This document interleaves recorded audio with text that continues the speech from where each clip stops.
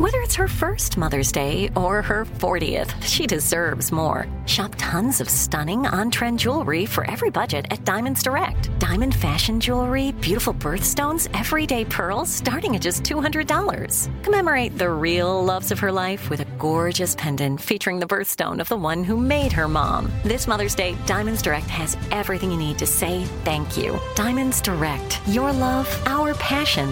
Online at diamondsdirect.com.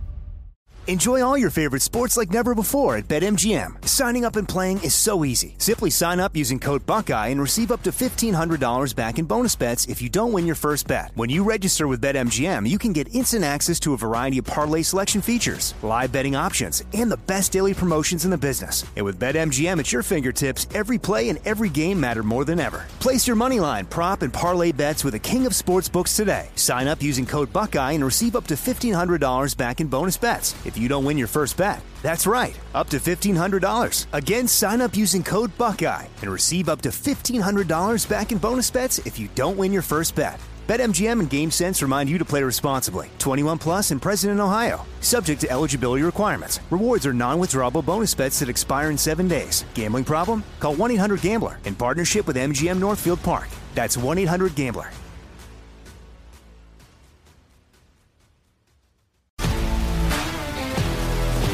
If you love sports and true crime, then there's a new podcast from executive producer Dan Patrick and hosted by me, Jay Harris, that you won't want to miss.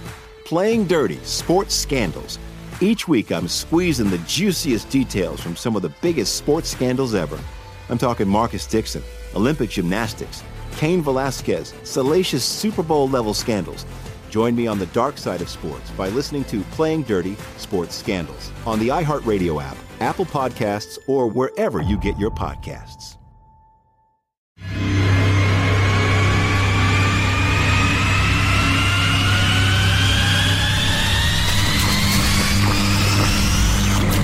This is Armstrong and Getty, the birthplace of talk radio. I hear all these idiots and fools and jackasses on radio. What an introduction that was. Holy God. My gosh. Nobody does it better. Kids, we don't want another incident here, okay? Yeah. It's such a bizarre world. I apologize for that.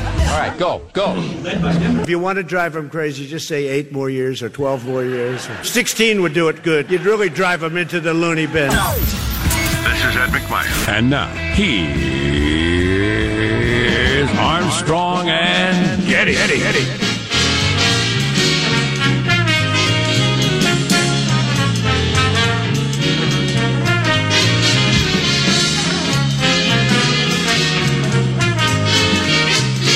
put your ear to the ground. See if you hear the thundering hoofbeats of Dwight Flash. You can usually actually feel the studio shaking. No, false alarm. No, there they are. You're right the first time. Oh my gosh, I'm so in tuned.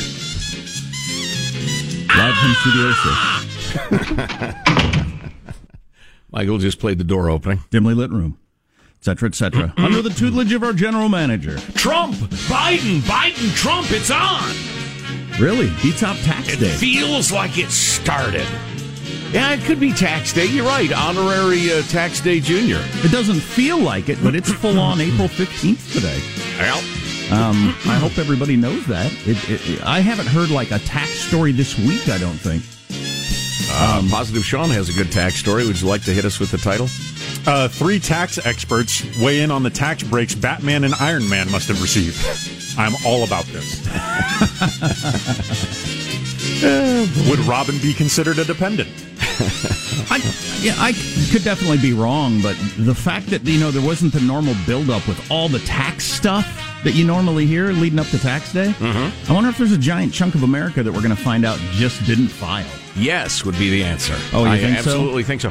Although, if you're informed enough to have realized it was postponed, well, still, there are going to be a heck of a lot of people who forget.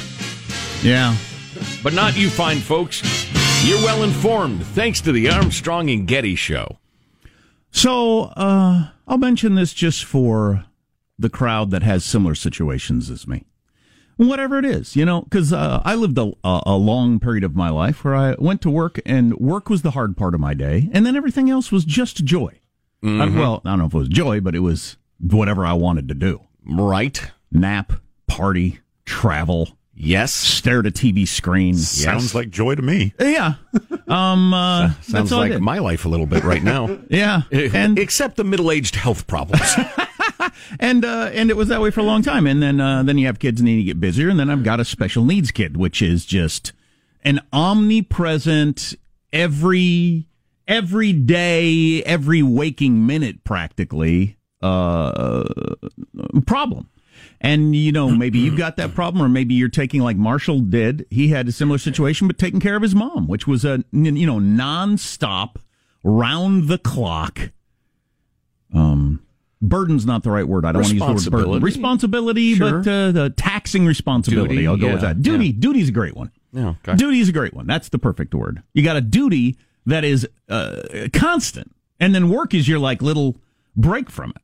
Yeah, I hear that. I know this is true for many of you today. You'll do exactly the same thing. Where I was, my son was up all night long with his various OCD and all kinds of different crazy things that go on with him. Particularly now, because we stopped some medicine treatment we didn't think was working, and now we realize, I guess it was working more than we thought. Uh-oh. Because we're off the rails now. But then you get to work and you think, okay, well, after that, I guess now I'm back to work and focusing on this, and okay.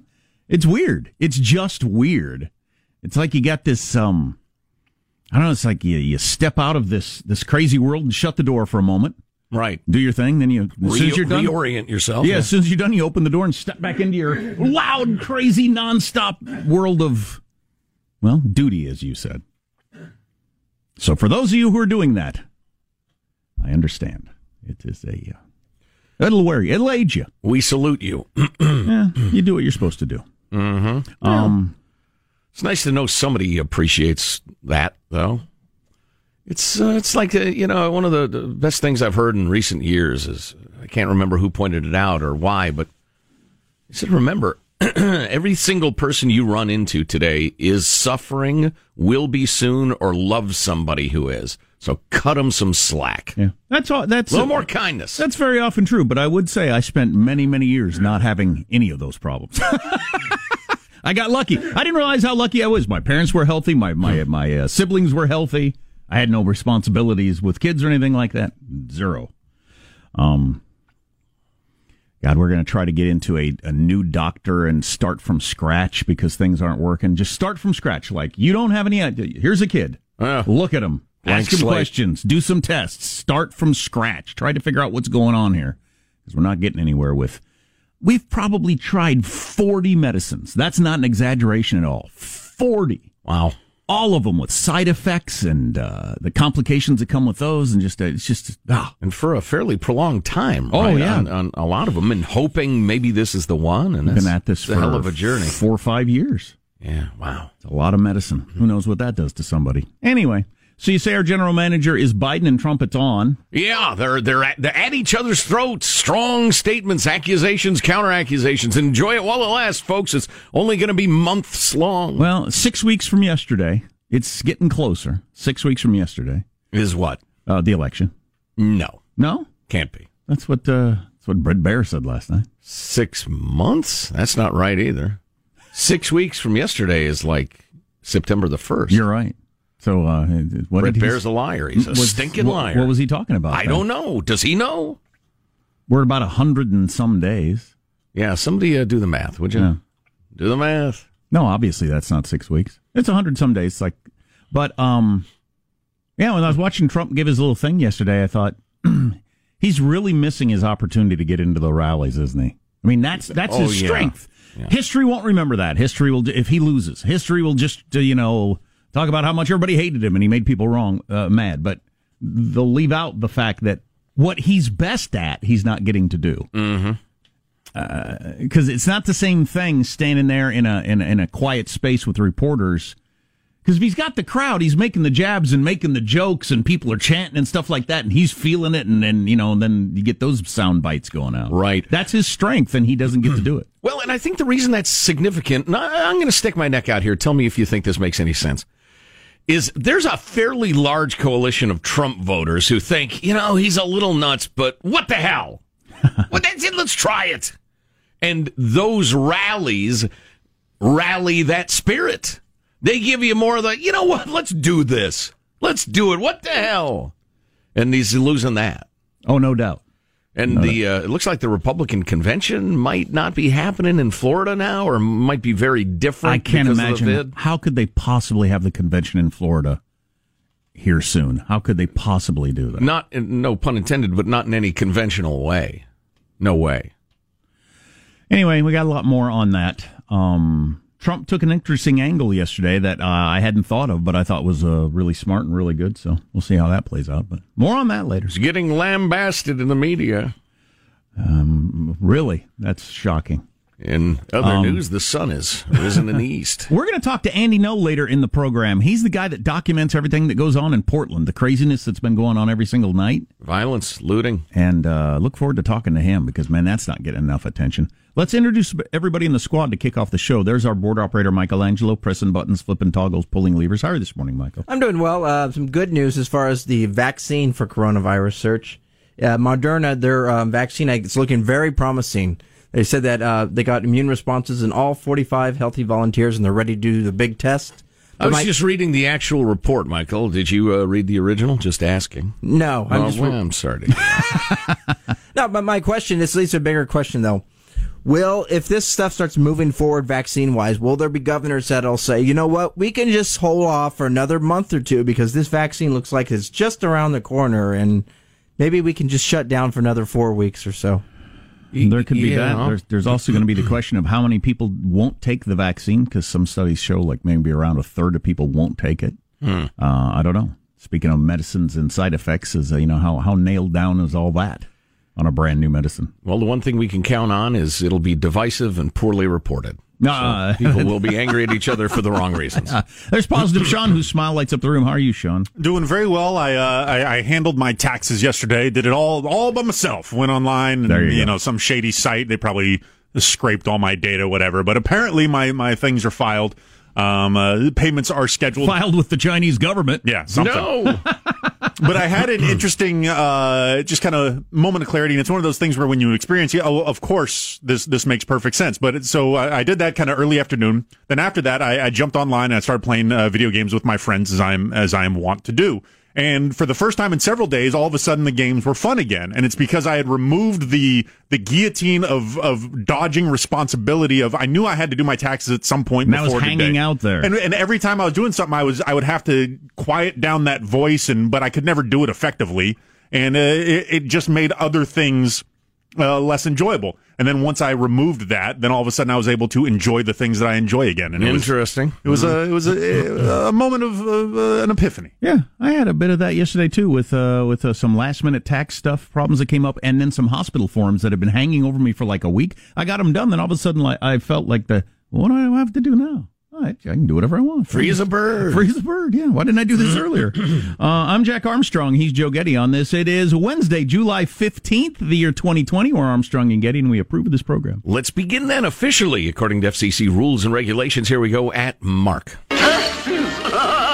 Taxes! Beautiful, lovely taxes!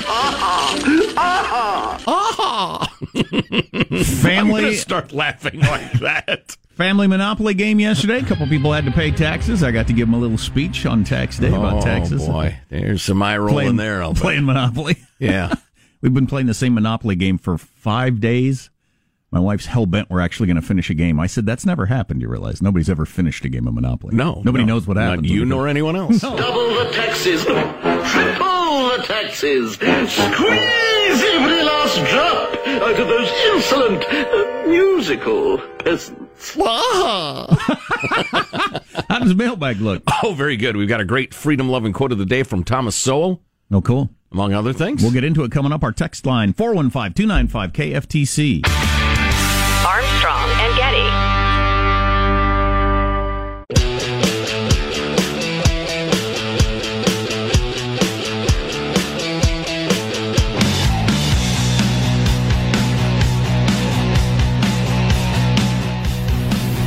The Armstrong and Getty Show. That horrible person, that Maxwell lady who was getting Jeffrey Epstein as rape victims and participating in the rapes, turns out she's got a husband. A secret husband she's had all this time. Won't reveal who it is. So that was an interesting twist in the courtroom yesterday. A few details on that later. Wall Street Journal out with an op-ed today. Good one. Schools can reopen safely this fall, and they should. Wow. So it's not just provocative Trump lunatics that think schools should be open. No, indeed. I mean, the National Academy of Pediatrics, or whoever those folks were, I can't remember the name of the organization. Bunch of pediatricians is the point. Mailbag. Woohoo! Our freedom-loving quote of the day today, continuing our series with the fabulous, the great Thomas Sowell. Read his book, A Conflict of Visions, the first chapter. That's plenty. I mean, it's great. It's wonderful. But the principle is there in the first chapter. Sure, so why would I read the rest of it? Well, you could if you want. I got things to do. Right. What the welfare system and other kinds of government programs are doing is paying people to fail. Insofar as they fail, they receive the money. Insofar as they succeed, even to a moderate extent, the money is taken away. True. It's a good one on tax day. About your money. I'm just going to give you a brief bit of this note from Kevin, who's been listening for a long time. He just lost the love of his life to breast cancer, and writes a really nice note about the show and listening and enjoying it and lifting the spirits and that sort of thing. And we appreciate the note very much, Kevin. And he reminds us that sort of thing is still going on. And he's asked friends and family to donate to the Susan Komen Foundation American Cancer Society, an office of which is right downstairs from the Radio Ranch, as a matter of fact. So thanks for the note, Kevin. Very nice of you to write. Sorry for your loss, obviously. My favorite aspect of the American Cancer Society being downstairs, it is the first door you come to after entering the building. And because this is Cal Unicornia, there's a big sign on the building warning you that there are substances that may cause cancer in this building, which is posted on every building in a state with 35 million people. If everywhere is a cancer risk, nowhere is a cancer risk. Sure. The American Cancer Society seems okay being in this building. Please. Here's a nice note from a different Kevin. Hey, Big Freedom and Old Simple Jack. On the topic of deciding whether to open school, I won't claim to know what the correct answer is, but here's an idea how to make a better decision. Let's let the districts, teachers, unions, school boards, and PTAs sort this out. But the fairest decisions are made when all parties have some skin in the game. As it stands right now, the unions and districts seem content to punt, go back to distant learning, even though it mostly goes unsaid. They also expect their full funding and full salaries. We should reject that. While it might take, say, 25 teachers and 5 administrators to run a physical school of 600 kids, I imagine it would take less than a quarter of that total to print out weekly packets and hold Zoom meetings. More to the point, while one may need to send their kids to a local school for in-person schooling, who's to say that those same local teachers and administrators are best equipped to school my kids over the internet? I see his point. You've opened your kid up to global learning. Sure. Why do I care if it's the person down the street? Now, you might say if they have a relationship with the teacher, there needs to be continuity and that sort of thing. But that's if you interrupt the school mid-year. Yeah, starting this next year, no, there's no reason. There's a whole bunch of different stuff like that. I think his point's pretty clear. But that online thing, whether it's teaching with universities and schools and stuff like that, article the other day, and I had brought this up on my own with therapists. People are getting comfortable enough with the whole Zoom therapy thing, then why am I picking from the 4 therapists in the town I live in who deal with this? I could go to anybody anywhere in the country. I'll just find out who people think is the best. Sure. Yeah, absolutely. How much time, Michael? Oh, man, that's not a lot of time. I will tell you this. The Navy ship burning in San Diego, just you can't put that dang thing out. What's specifically burning? Fuel? At this point, anything that can burn, I suppose. 4 days, God. No, it's not the fuel, thank God, because that would be catastrophic. But I don't know. I mean, I've been on quite a few Navy ships, and it's not like there's plywood paneling and big sofas or anything like that. It's not an old Studebaker. There are, there's furniture and stuff and paper and. But that wouldn't burn for 4 days. No, you wouldn't think so. I mean, they're mostly made of metal, right? Yeah. Clearly. And they're built to deal with this sort of thing. The Navy doesn't use a lot of, like, old wood ships, old Chris Crafts or whatever. At least I don't believe they do. Latest in all the news on the way. Armstrong and Getty. Enjoy all your favorite sports like never before at BetMGM. Signing up and playing is so easy. Simply sign up using code Buckeye and receive up to $1,500 back in bonus bets if you don't win your first bet. When you register with BetMGM, you can get instant access to a variety of parlay selection features, live betting options, and the best daily promotions in the business. And with BetMGM at your fingertips, every play and every game matter more than ever. Place your moneyline, prop, and parlay bets with the king of sportsbooks today. Sign up using code Buckeye and receive up to $1,500 back in bonus bets if you don't win your first bet. That's right, up to $1,500. Again, sign up using code Buckeye and receive up to $1,500 back in bonus bets if you don't win your first bet. BetMGM and GameSense remind you to play responsibly. 21 plus and present in Ohio. Subject to eligibility requirements. Rewards are non-withdrawable bonus bets that expire in 7 days. Gambling problem? Call 1-800-GAMBLER in partnership with MGM Northfield Park. That's 1-800-GAMBLER. Imagine you ask two people the same exact set of 7 questions. I'm Minnie Driver, and this was the idea I set out to explore in my podcast, Mini Questions. This year, we bring a whole new group of guests to answer the same 7 questions, including actress and star of the mega hit sitcom Friends, Courtney Cox. You can't go around it, so you just go through it. This is a roadblock. It's going to catch you down the road. Go through it. Deal with it. Comedian, writer, and star of the series Catastrophe, Rob Delaney. I shouldn't feel guilty about my son's death. He died of a brain tumor. It's part of what happens when your kid dies. Intellectually, you'll understand that it's not your fault, but you'll still feel guilty. Alt-rock icon, Liz Phair. That personal disaster wrote Guyville. So everything comes out of a dead end. And many, many more. Join me on Season 3 of Mini Questions on the iHeartRadio app, Apple Podcasts, or wherever you get your favorite podcasts. 7 questions, limitless answers. If you love sports and true crime, then there's a new podcast from executive producer Dan Patrick and hosted by me, Jay Harris, that you won't want to miss. Playing Dirty: Sports Scandals. Each week, I'm squeezing the juiciest details from some of the biggest sports scandals ever. I'm talking Marcus Dixon, Olympic gymnastics, Cain Velasquez, salacious Super Bowl-level scandals. Join me on the dark side of sports by listening to Playing Dirty: Sports Scandals on the iHeartRadio app, Apple Podcasts, or wherever you get your podcasts.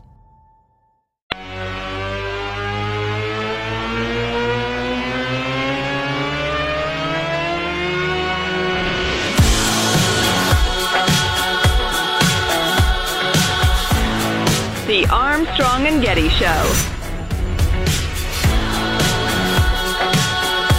When Donald Trump talks about improving efficiency by retrofitting lighting systems with LED bulbs, remember what he said? He said he doesn't like LED because, quote, the light's no good. I always look orange, end of quote. The light's no good. I always look orange. He's not going to make America great again. He's going to make America orange again. Trump and Biden both had lines that would have been a lot better if they'd have had crowds, but obviously you can't have crowds now, so politicking is kind of weird. They both gave speeches yesterday. Trump in the Rose Garden, which some decried as awful because nobody's politicked from the Rose Garden or something. I don't know. It's supposed to be for solemn occasions. I don't think anybody pays attention to those things anymore. No. It's a quaint idea. Yeah, there are all kinds of norms that don't exist anymore. But Biden, that's 2 speeches in a row where he sounded completely calm. I don't know if they got his Metamucil dialed in just right or what's going on, but two speeches in a row where he did not sound like, oh my gosh, this person is completely over the edge. Addled. Nor was he overshadowed by birds, drowned out by... Noticeable lack of waterfowl in that speech. Right, they finally got that dialed in. So they both said the things you'd expect them to say. But one angle that Trump went with, I thought that was interesting, and I thought this is a pretty good idea. Although, like I said earlier, without the big arenas full of cheering people, it doesn't feel the same. And that just there's something about his personality, his energy, the energy of those things that I think is really going to hurt him if he doesn't get to do that. Anyhow, going with taking a lot of the things that Biden has been saying in speeches, including yesterday. Our roads are falling apart. 30% of the roads in this country are falling down. And Trump kept saying, You and Obama were in office for 8 years. Why didn't you fix it? And then he'd move on to something else. And that's one of the things that he argued when he was running for president. It's harder to do when you've been president, but to his advantage is the guy running against him was in the White House for 8 years himself. So. You do hear a lot of folks saying Trump's problem is that he owns a lot of the problems in the country. He can't say, elect me for change, sure. Right, because he's the president. But that's a pretty good counter. That guy was, part of the administration for 8 years. Ultimately, it made me feel like we listen to these elections and then whoever gets elected doesn't fix the things they were talking about.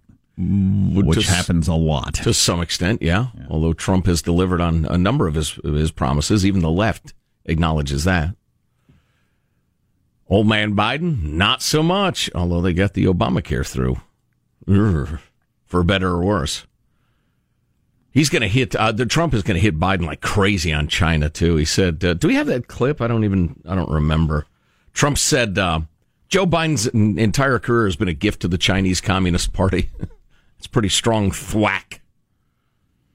Oh, I misheard Brett Baer yesterday. He didn't say 6 weeks till the election. He said 16 weeks, which I guess speaks to how busy I've been trying to deal with my family situation and not sleeping, that I didn't take 2 seconds to do the math. But yeah, we're 16 weeks out from the presidential election, which is a ridiculously long time, so why are we even talking about it? One could ask. Because Trump renewed and revitalized the "Where's Hunter" catchphrase. I didn't catch that yesterday. He brought that back. Huh? He did. He's unemployed. He didn't have a job. All of a sudden, he's making a fortune. Where's Hunter? Hunter, you're a loser. So, there you go. Is that supposed to get votes, or is that just to get under the skin of your opponent? Maybe a little of both. I don't know. The whole lock her up thing was not a serious, plea to have a trial for Hillary Clinton, really. It was excellent point. Made people cheer and laugh. and stoked the critical, what the hell feeling that gets people to vote for Trump, I think. In addition to the Bidens, Trump insulted AOC, calling her not talented. Senator Bernie Sanders mocking him for having a good base of liberal supporters, but failing to win the presidency in 2 campaigns. Then the Biden campaign struck back with an email fact check. Okay, all right. And, the various newses this morning had their editorials masquerading as newscasts, talking about the speech yesterday and fact-checking the president. So we should read through some more of that former New York Times writer who left yesterday with an open letter explaining what an awful organization the New York Times has become. We got to it at the very end of the show yesterday, right when it came out. We should reread that for you if you haven't heard any of it, because it's pretty dang good. Yeah, Bari Weiss was indeed. Is it Bari or Barry? I hear it like 50% each. No consensus has emerged. Can somebody ask her? I believe it's Bari Weiss. Okay. Can't get enough not of Barry your love, White. baby. No, that is an elderly black man. This is a youngish woman. Okay. And the fans start to chant Barry. But her name is Bari. Yeah, no, that's so a baseball stop player. chanting that. Yeah, don't chant that. Bari Weiss. She was an editor, an opinion editor at the New York Times, and she said, I can't work here. This is insane. And went into some detail. It's troubling, although... Well, I don't know. I'm going to give you the old double reverse here. So you hand it to the running back, he flips it to the receiver, he flips it back to the quarterback. What happens then? Nobody knows. Everybody's dizzy. A little razzle-dazzle. Right.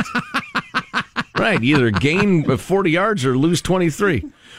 So it is scary that our media has become so twisted that a woman of her stature would be forced out, essentially, by the young lunatic. This is someone, she cried at her desk when Trump was elected. Yes. She was so upset about it. She's too far to the right for the New York Times. Right. And so that's disturbing. But the fact that she has come out and strongly stated the reasons and how bad it's gotten encourages me, because I think more and more Americans are waking up to the threat of this anti-free speech lunacy. But then here's where I flip it back to the quarterback. On the other hand, none of the liberal media are reporting her resigning, or at least a lot of them aren't. I haven't, scanned every single media outlet, but most are just shuffling their feet. I don't know. I guess she quit. I don't know what's going on. But the letter itself is very powerful. Of course they're not going to report on it on those cable news channels for the very reason she's talking about it. They would get killed in Twitter if they even hinted that was a troubling development. Yes, indeed. And one of the most powerful things she said in her editorial, which we'll share with you, and it's actually her resignation letter, was that Twitter has become the editor of the New York Times. Yeah, she said Twitter's not on the masthead at the New York Times, but it makes the decisions. And I liked. There's two things that stood out to me. Her talking about how dare we ever challenge our readers in the opinion page, as opposed to printing, as she said, the 4,000th article about how Trump is a danger to America. Right. Which is, if you read the New York Times, it's just never ending. It's the same op-ed piece. Right. In every section of the paper. Whether you're talking about the book reviews or gardening or sports, they try to work in how Trump is the new Hitler. Cooking chicken breasts in the times of Trump. But out of the food section. To me, the single most troubling thing that she mentioned was how there are people in management positions that in private back her up, but wouldn't say it out loud and won't with her resigning. Yeah. That's what's scary. And that's true all over the place. Secretly, bosses, co-workers who think, I'm fine with what you're doing, but I can't say it out loud because I'll get killed on Twitter, I'll get doxxed, or I'll lose my job. Right. I may even love what you're doing secretly. I'm going, yeah, behind the scenes, but I'm sure not going to say anything. That's a scary world to live in. Well, the young radicals, as young radicals have throughout history, are very good at instilling fear. They have people afraid. And that's why so many people are complying with it, what are patently, obviously, awful or just ridiculous policies and ideas. Those which are not laughable are incredibly dangerous, and you'd think people would wake up to it. But there's a lot of fear in the air. I was discussing that with a few business people yesterday. You have to watch your step, and some of you, I think, get this, and some of you don't. You're not watching your step to avoid saying something bad. You're watching your step to avoid committing an act of blasphemy, according to the Twitter knives. The Twitter scourge. And it's difficult to know what's their code and what's not, because it changes. Sure. But God forbid you if you step outside those lines, those ever shifting lines. We have breaking news. We won't use Brandon the donkey. I feel like we shouldn't abuse him for this, but this is breaking news. Kanye West is out. Oh, what? He's ended his candidacy for president of the United States. I just ordered my bumper stickers. I just booked a room at his convention. Dang, the Convention. I just painted my car. Got your car wrapped. Kanye 2020. Apparently, what his wife is Kim Kardashian. That's correct. Are you aware of this? Yes. Apparently, what his wife and other friends said that he was in the midst of a manic episode when he decided to run for president. Yeah. Well, yeah. I liked what the editors of the Dispatch said. Like many of us here, he made a grand announcement, then realized it was a lot more work than it sounded. I've done that before. Yeah, amen to that. So Bari Weiss's powerful letter of resignation coming up next. Armstrong and Getty.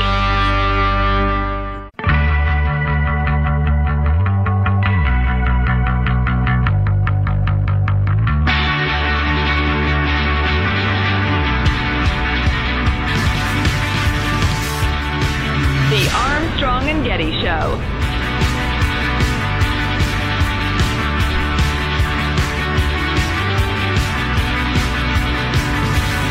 Private gatherings, that's what's getting us, people. Private gatherings, people grouping together in homes, thinking for some reason because they're your friends, they won't have the vid, I guess. Right. More on those stats that are out in a Wall Street Journal editorial about it coming up. And if you're able to stay tuned for next hour, or grab it via the podcast at ArmstrongandGetty.com, the on-demand podcast, a news story that will make all of this seem utterly inconsequential. Really? Meteor coming? I'm serious. Meteor on the way? No. Okay. Alien invasion? No, but of similar importance. Wow. Well, you got my attention. Not. I was going to listen to music. Well, don't do that. But I'm going to stay here. Bari Weiss is a youngish woman. How old is she? Probably in her 40s. She was hired by the New York Times 3 years ago. As she says in her letter of resignation, I was hired with the goal of bringing in voices that would not otherwise appear in your pages. First-time writers, centrists, conservatives, and others who would not naturally think of the Times as their home. She is 36. Thank you. The reason for this effort was clear. The paper's failure to anticipate the outcome of the 2016 election meant that it did not have a grasp of the country it covers. She mentions big-time editors and long-timers, and others have admitted as much on various occasions. The priority and opinion was to help redress that critical shortcoming. And then she mentions the people she worked with and the people she got published that she's very proud of. But the lessons that ought to have followed the election, lessons about the importance of understanding other Americans, the necessity of resisting tribalism, and the centrality of the free exchange of ideas to a democratic society, those lessons have not been learned. Instead, a new consensus has emerged in the press, but perhaps especially at this paper, that truth isn't a process of collective discovery, but an orthodoxy already known to an enlightened few whose job is to inform everyone else. That's some good writing. That is. Well, it's no longer a search for truth. It's merely an indoctrination organ. I don't suppose you get accidentally hired to write at the New York Times. She's good at writing. It's a good point. But that is an excellent, that is what's going on in the world right now. You know what's right. You're going to hide or stifle somehow anything that goes against that. Yeah. I heard a wise sage once say that, as opposed to an idiot sage, Joe, that's redundant. I could not work for the New York Times. Bari Weiss would laugh at me. A sage once said, once you lose the capacity to say, but I might be wrong, you become something like a monster. Wow, interesting. Yeah. Twitter is not on the masthead of the New York Times, writes Bari Weiss, but Twitter has become its ultimate editor. As the ethics and mores of the platform have become those of the paper itself has increasingly become a kind of performance space. Stories are chosen and told in a way to satisfy the narrowest of audiences, rather than to allow a curious public to read about the world and then draw their own conclusions. I was always taught that journalists were charged with writing the first rough draft of history. Now history itself is one more ephemeral thing molded to fit the needs of a predetermined narrative. Then she throws a little Orwell at us. My own forays into wrongthink have made me the subject of constant bullying by colleagues who disagree with my views. They've called me a Nazi and a racist. I've learned to brush off comments about how I'm writing about the Jews again. I don't even know what that means. Several colleagues perceived to be friendly with me. She's pro-Israel versus Palestine, and that's one of the reasons the newsroom hates her. Several colleagues perceived to be friendly with me were badgered by coworkers. My work and my character are openly demeaned on company-wide Slack channels. It's like a private messaging board, where masthead editors regularly weigh in. That's the heavyweights. There, some coworkers insist I needed to be rooted out if this company is to be a truly inclusive one. Ladies and gents, sometimes the irony is too much. We need to root out any opposing viewpoints if we're going to be truly inclusive. Good God, these people, they don't understand how nuts they are. While others posted axe emojis next to my name, still other New York Times employees publicly smear me as a liar and a bigot on Twitter with no fear that harassing me will be met with appropriate action. They never are. There are terms for all of this: unlawful discrimination, hostile work environment, and constructive discharge. I'm no legal expert, but I know this is wrong. Boy, that's something. And then she talks a little more about how some of the really higher ups in the Times have privately praised her for her courage. But then when low-level employees, writers, say she's a Nazi on Twitter, they get no pushback from management. Yeah, that I don't quite get, but it's clearly happening. Part of me wishes I could say that my experience was unique, but the truth is that intellectual curiosity, let alone risk-taking, is now a liability at the Times. Why edit something challenging to our readers or write something bold only to go through the numbing process of making it ideologically kosher when we can assure ourselves of job security and clicks by publishing our 4,000th op-ed arguing that Donald Trump is a unique danger to the country and the world? And so self-censorship has become the norm. What rules that remain at the Times are applied with extreme selectivity. If a person's ideology is in keeping with the new orthodoxy, they and their work remain unscrutinized. Everyone else lives in fear of the digital Thunderdome. Online venom is excused as long as it's directed at the proper targets. Now, this to me is the most searing indictment, this couple of sentences. Excuse me.